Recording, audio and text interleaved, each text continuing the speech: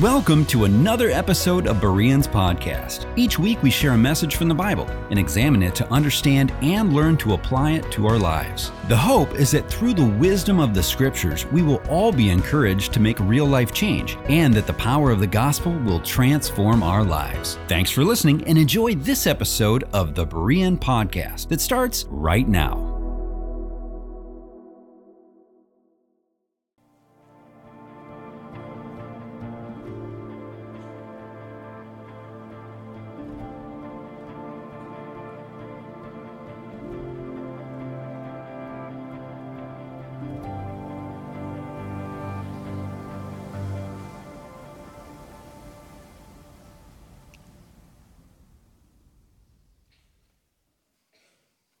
Well, church, you know how there's an expression, something about how a fish doesn't even notice the water because it's just simply in it?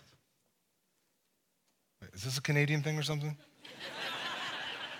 Right? There's something out there. There's an expression out there, something about that. I want to take a minute and make sure that you're not a fish swimming in the water who doesn't notice the water itself. You see, because it's been about a year and a half since my wife and I have been here at Berean, and I hope that you understand something. That Berean is a special place. That Berean is a unique and special church. And I'm not just saying that because they pay me to say it. That is not in my contract. But from the depths of my heart, I want to say thank you because the community, the love, the support, the friendships, the relationships that we've been able to build here has been incredible. It's been life-giving and it's been a joy for us in so many different ways. And this last year has featured a lot of transition and change for our family. I mean, we moved from a different country, from Canada, and came down here, and although I was somewhat familiar with American culture and history and so forth, like, you know, our music and our TV is heavily influenced by America. I've always followed American politics more than Canadian. It's just so much more juicy down here. There's better sound bites, stuff that tweets a little bit better.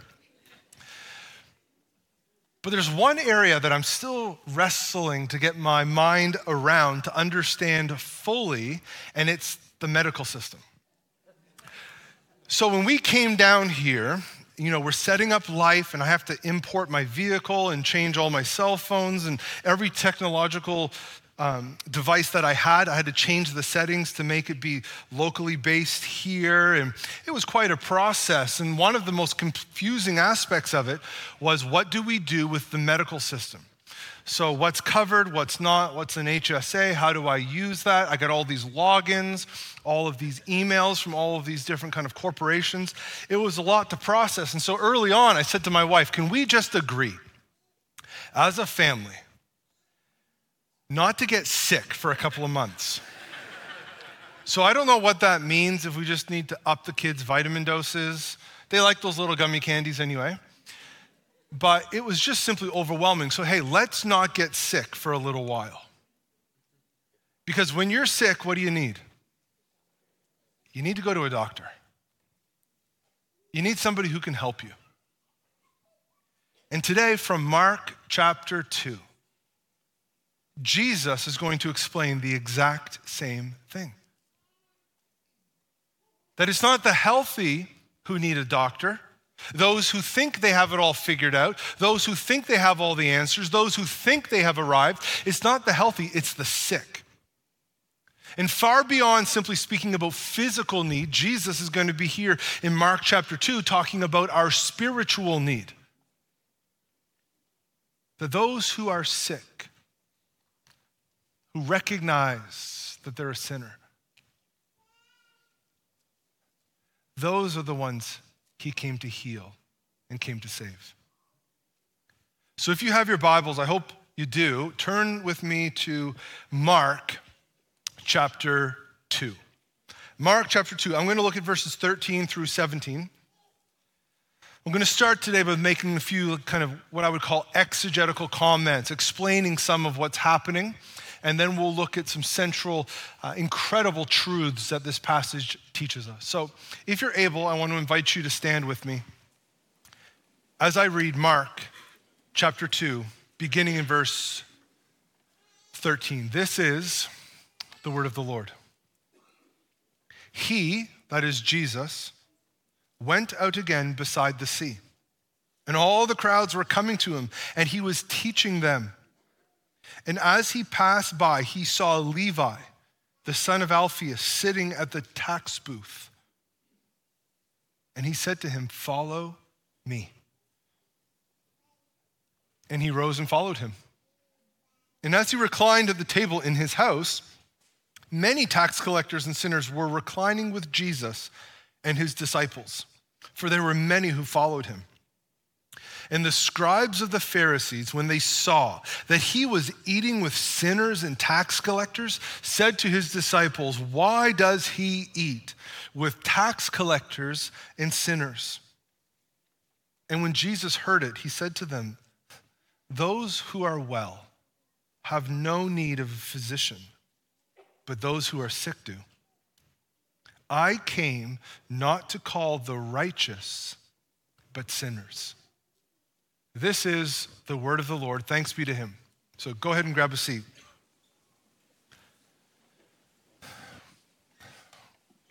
Now let me explain a few of the people, the places, and some of the situational in the context here of the passage that we've just read.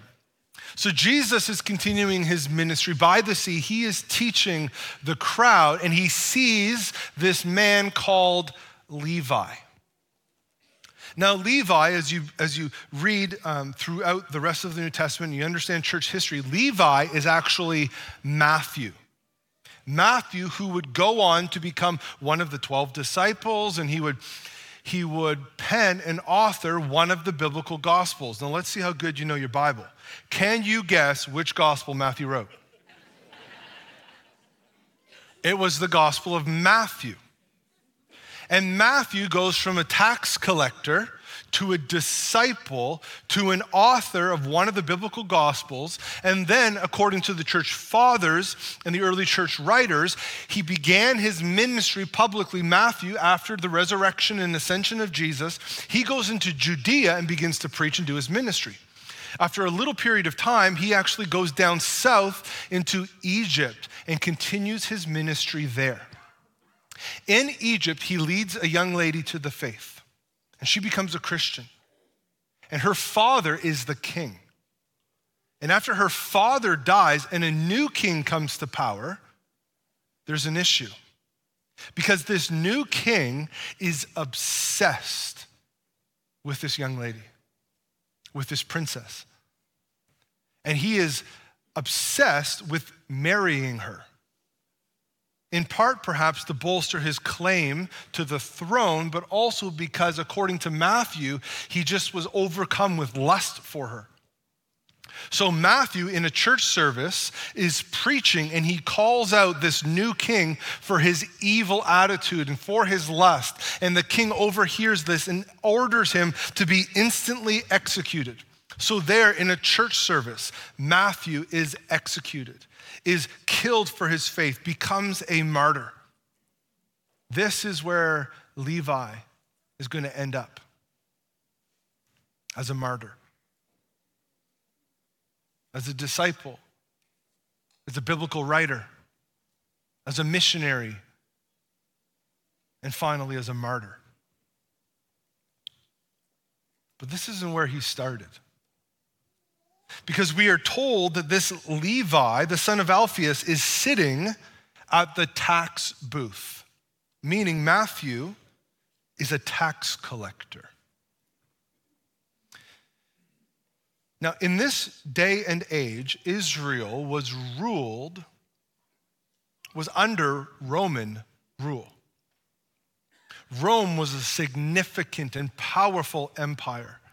And Rome was able to maintain control of such a huge territory because they did things slightly different than those who had come before. Oftentimes in the past, when empires would come, they would just disrupt everything for the people. They would completely overhaul their languages and their locations. They would move people around, and they would ban certain religions. It was just very controlling. And understandably, people would revolt, and it caused problems and issues. Rome came in and basically said, listen, we don't really care who you worship or how. What we really want are the taxes. So they installed tax collectors who would garner and gain taxes from import, from trade, and so forth. Then the local tax collector would kick that up the chain, and eventually it would make its ways to the coffers in Rome. All of this was utterly unacceptable if you were a Jewish person in this day and age. They hated Roman rule, and thus they hated anybody who had an association with Rome. And this tax collector would have been hated by his peers. We know historically, and even from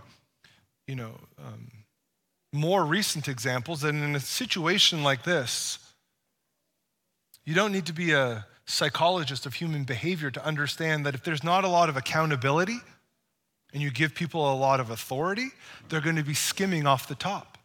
And so you have that whole component mixed in, that they were viewed, these tax collectors, as untrustworthy and less than desirable, as traitors even. And in the end, a tax collector is the exact type of person that you would expect the Messiah to avoid. And yet Jesus sees him sitting right there at the tax booth and says to him, "Follow me."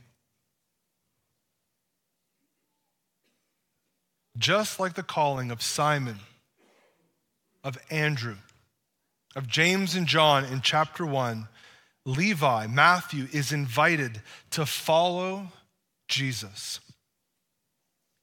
This despised and outcast man hears the call of Jesus, and he follows. We're told that he invites Jesus, it seems from the flow of the Greek, more than likely into his own house, and there he gathers many tax collectors and sinners around him. And this term, or this kind of title of tax collectors and sinners, is going to be used over and over. Basically a shorthand for all the undesirable people in society. The tax collectors and sinners. But here Jesus is reclining with them in the Roman style, sharing a meal together, lounging around food, enjoying each other's company, enjoying a feast or a banquet.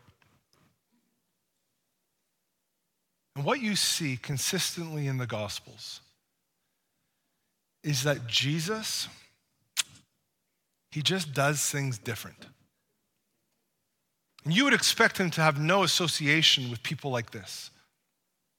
That's our natural human kind of gut reaction. And this is the exact reaction that the scribes and the Pharisees had. They had a problem with this.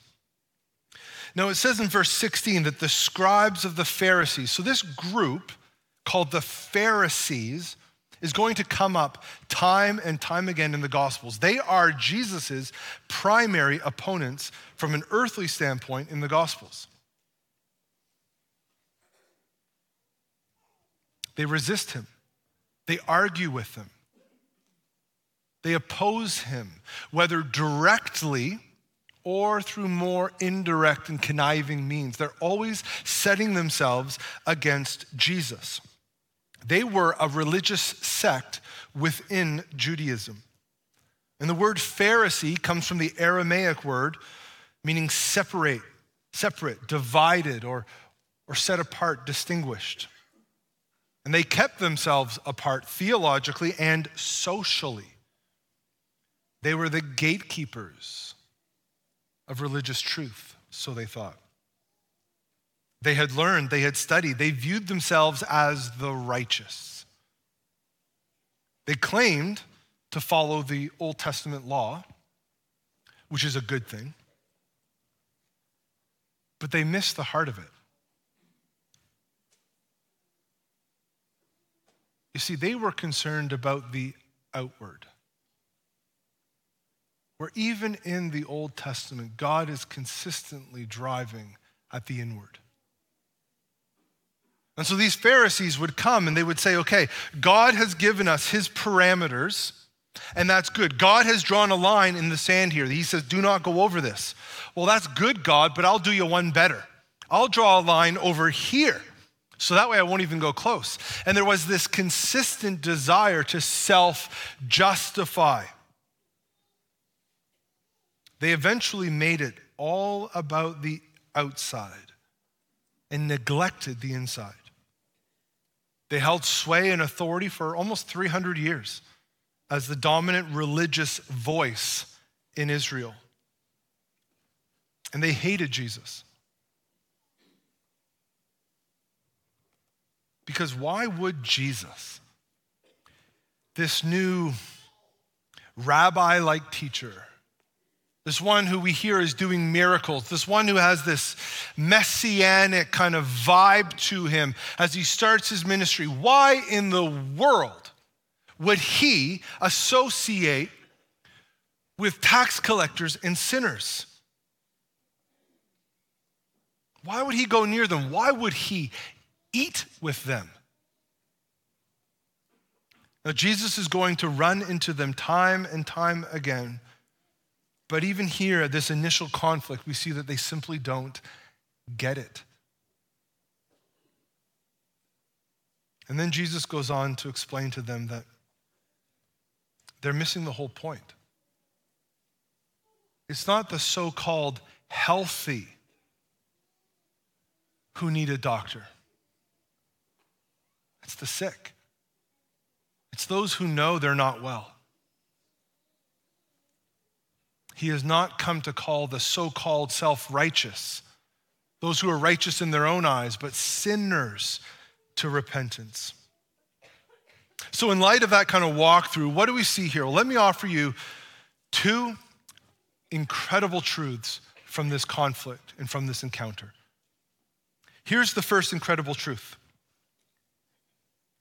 Jesus calls sinners to follow him.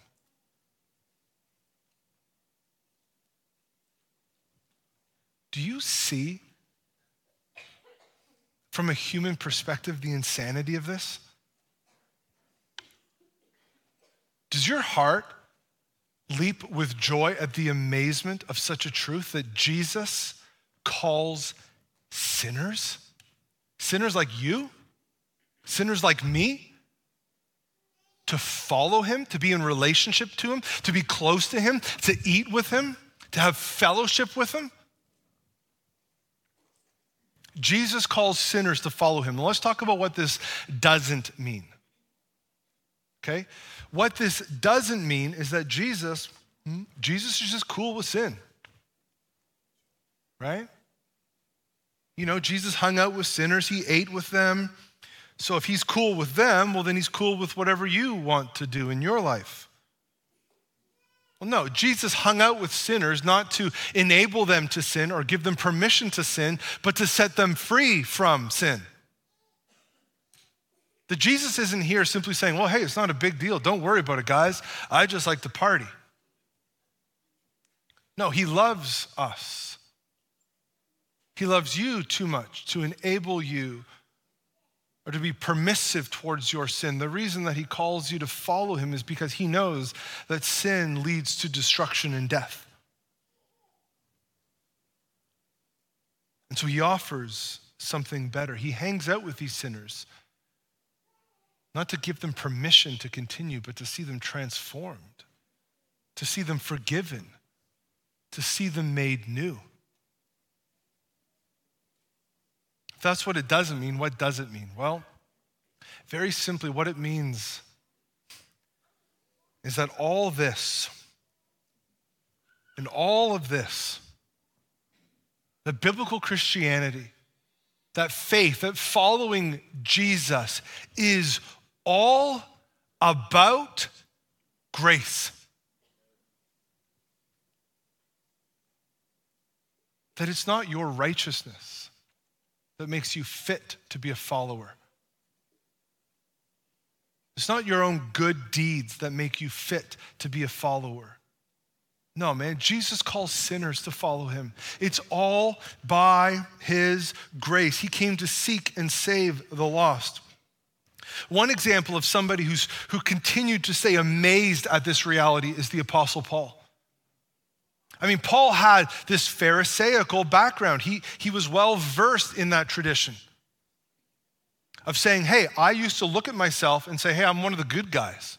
Because look at all the good things that I've done in my life. Look at my pedigree. Look at my education. Look at my moral performance. Look at my knowledge. I'm one of the good guys. And then he meets Jesus on the road to Damascus, and he is transformed forever. And he realizes there is nothing that he could ever do that would earn his forgiveness or that would atone for his sin. And so for the rest of his earthly life, he stands utterly amazed at the grace of God. Look at what he says in 1 Timothy chapter 1. This saying is trustworthy and deserving of full acceptance. That Christ Jesus came into the world to save sinners, of whom I am the foremost. You see, in the picture that Jesus gives is of a doctor. And a doctor goes to the sick to help heal and mend. You see, and one of the reasons that it's so important to preach and to speak about sin, as old-fashioned as it may be. You know, and I don't want to be up here and be some kind of caricature of an angry old school preacher banging the pulpit, yelling about sin and pointing the finger. But let me ask you this. Let's say that you go to the doctor, to continue with Jesus' metaphor. And before the doctor enters the room, he or she sits there and reviews your charts and your blood work. And they're like, ooh, gross. That's a lot of itises, and this guy is sick. This gal is sick. But really, they're quite insecure. And they desperately want to be liked by you. So they come into the office, and you're sitting there eager. And rather than telling you the truth about your physical condition, they are mortified that you would be displeased with them, and they don't want you to be angry. So they say, oh my goodness, look at you. Just a specimen of physical fitness. They could write textbooks on you. Wow, you're just so full of life. Great, I'll see you at pickleball next week. Would you be impressed with a doctor who cared far more about keeping you happy and having you like them than about telling you the truth? No. What do you want? As difficult as it may be, as hard as it may be to receive that truth, what do you actually want? A doctor who is willing to give you the truth and show you how you can be made well.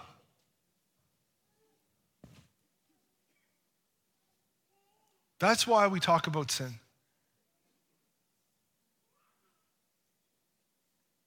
Because Jesus calls sinners to follow him.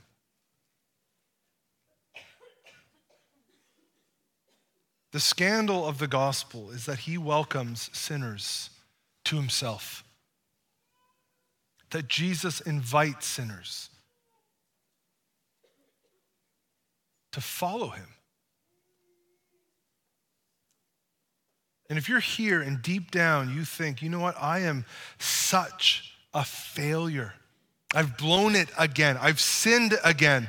I can't get over this addiction. I can't get over this negative pattern of behavior. But here's what I'm gonna do. I'm gonna fix myself up. I'm gonna improve myself. And once I finally get rid of these sins, once I finally clean myself up, once I finally deal with these addictions, then I'll be more regular in my church attendance. Then I'll get serious about my faith. But I can't come to God in this condition. Look at me. I'm messed up. I'm broken.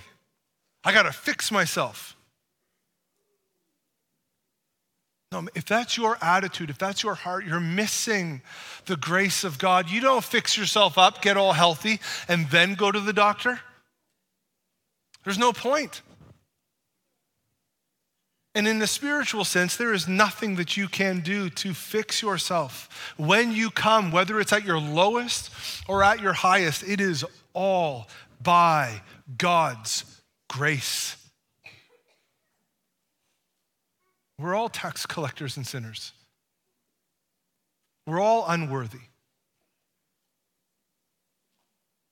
And yet Jesus still looks and speaks today and says to you, I know who you are, but I still want you. Follow me. Repent, believe, follow me. Jesus calls sinners to follow him. May that always amaze you. Now, there's one other important kind of note that I want to make here. And I love this example that Levi has for us. Because he hears the call of Jesus and he begins to follow Jesus. And what's the first thing that he does? He has a dinner party where he introduces his friends to Jesus. And you can see, almost in essence, this missionary heart in his future worked out even here, moments, hours after his conversion. And if you're here and you're a brand new Christian, you're a new follower of Christ, just like Matthew, let me encourage you. Don't miss the opportunity of introducing your friends to Jesus. You know, sometimes when people come to faith, they become a Christian, they get connected to a church and they're like, oh my goodness, these people are not that bad. I thought they were all a bunch of weirdos. And most of them actually aren't. And they begin to make new friends because they've inherited a family, been saved into a family, and it's a beautiful thing. And they begin to make all these relationships and they can neglect the missionally strategic relationships that they already have. Now, there's a time and a place when you're following Jesus to not maintain certain relationships that are consistently dragging you down. There is a cost to following Jesus. And I don't want to deny that. But be very careful to not burn bridges that you could have walked across to share the gospel. And that if you have relationships and friendships with people who don't yet know Christ, that is a gift from God. So just like Matthew, look for ways to introduce your friends to Jesus rather than just cutting them out of your life and moving on with a new family. Jesus welcomes and invites sinners to follow him. If that's the good news for you and I today, that no matter what you've done, no matter who you are, he still wants you and he still says, follow me. If that's the good news. Here's the warning from this passage. While Jesus calls sinners to follow him, he resists the self-righteous. He resists those who think they have arrived, those who think that grace is for other people. You see, the Pharisees thought holiness was just avoiding coming into contact with messy, sinful people. It was outward. But what we see in Scripture consistently is that the problem is not just out there. The problem's in here. Maybe you are fed up with the world and you're thinking to yourself, I've had it. Judgment's coming. You've been stockpiling for years. You've got a bunker built in your basement. You don't care about permits or anything like that.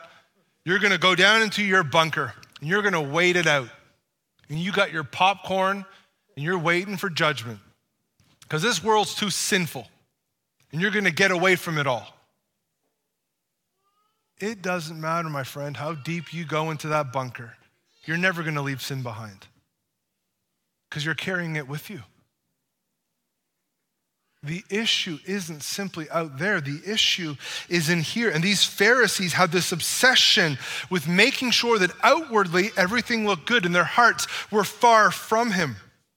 Whether you call it religion, self-righteousness, works-based salvation, or whatever, this stuff is poison. And it is a risk for you, and it is a risk for me. Because the longer you follow Jesus, the more amazed you ought to be at the grace that you have received. And that if you have been following Christ for decades, and over time you've been feeling more and more confidence and pride in your own abilities and performance, and less amazement that God would call a sinner like you to follow him, you are on dangerous ground. Self-righteousness is destructive, and it steals your joy like nothing. There's a parable that Jesus tells in Luke chapter 18 that touches on this so beautifully. I want you to hear these words and to give it as much attention as you possibly can. This is from Luke chapter 18. He, that is Jesus, told this parable to some who trusted in themselves that they were righteous, and they treated others with contempt. Listen to this parable from Jesus our Lord. 2 men went up to the temple to pray. One a Pharisee, and the other a tax collector. The Pharisee, standing by himself, prayed thus, God, I thank you. I thank you that I am not like other men, extortioners, unjust, adulterers, or even like that tax collector over there. God, I thank you that I tithe of all that I get. I fast twice a week. I do all these things. But the tax collector, standing far off, would not even lift his eyes to heaven, but beat his breast, saying, God, be merciful to me, a sinner. I tell you, this man went down to his house justified rather than the other. For everyone who exalts himself will be humbled, and the one who humbles himself will be exalted. One man went home justified. One man went home condemned. Do you see the risk, the danger of self-righteousness? And so let's be honest with each other. Be honest with your own heart. We have a Pharisee at the temple. We have a tax collector at the temple. Which of the two in this parable do you honestly resonate with more? Do you sit there and have these subtle little poisonous thoughts of, God, I thank you that I'm not like those other families that are dysfunctional, that our little perfect, cute little family is better. God, I thank you that I know so much theology, not like all these wishy-washy Christians today. God, I thank you that I'm a committed member here at the church, unlike those people that just show up once in a while. God, I thank you that I'm holy and righteous and not like all these weirdos pushing all these agendas out there. God, I thank you that I'm better than those people. Do you see the subtlety of self-righteousness? How easily it can creep its way in?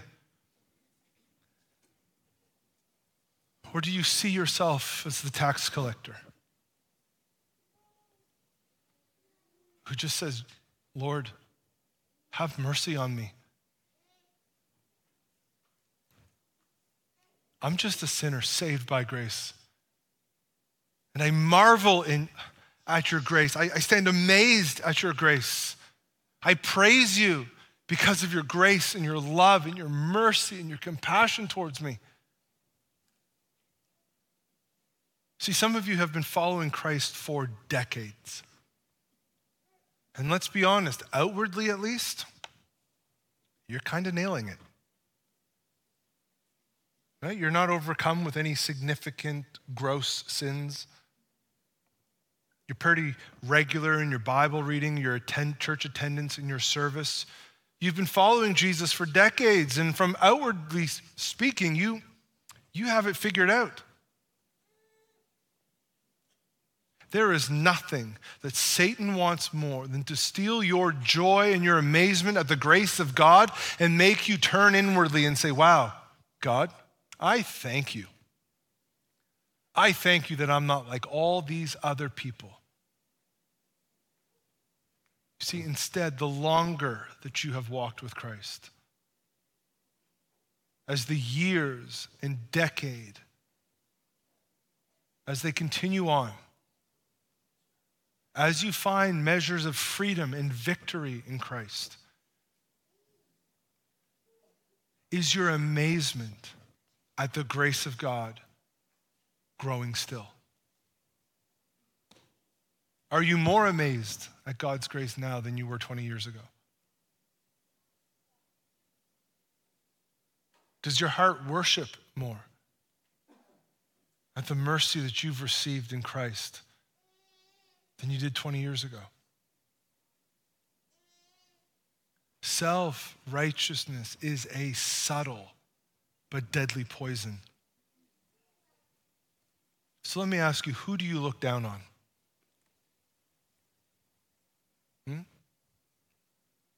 Who are you tempted to play Pharisee with?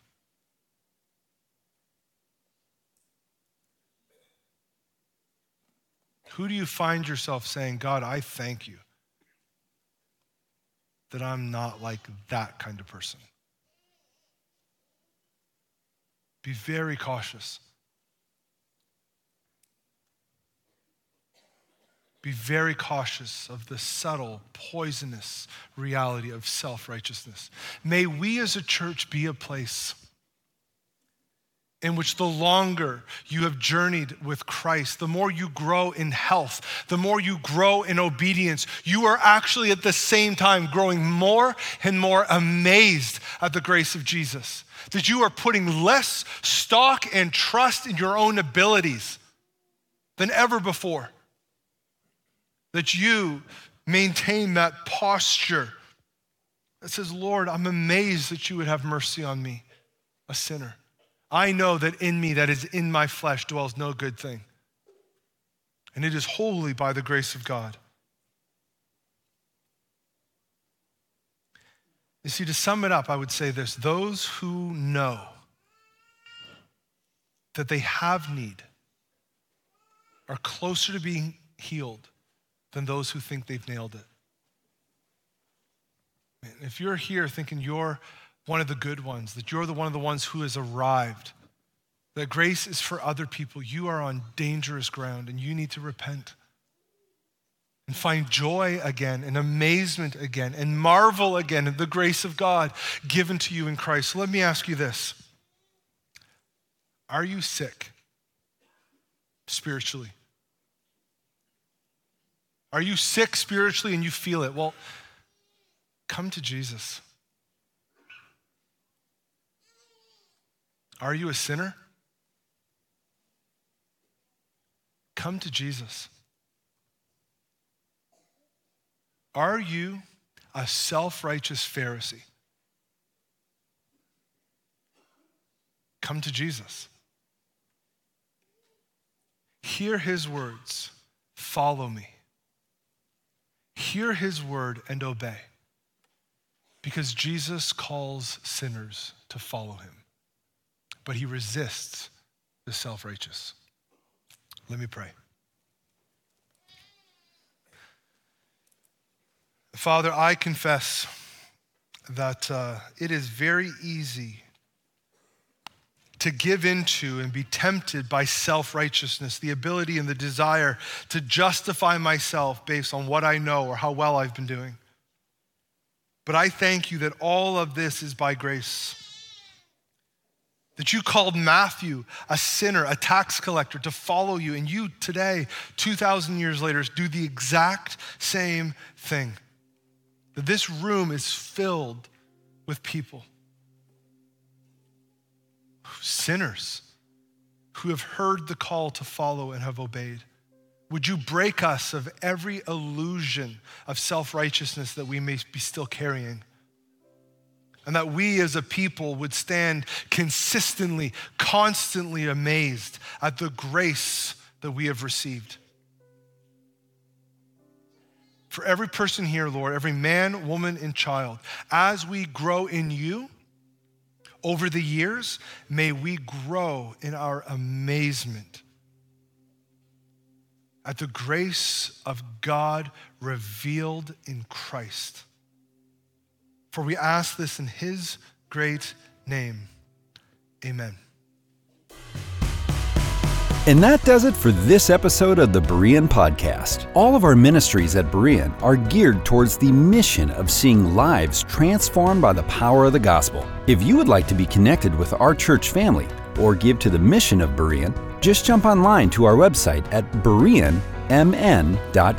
Thanks for listening today, and we pray that you are encouraged by today's episode. Be sure to like us on social media, and we'll see you here next time on the Berean Podcast.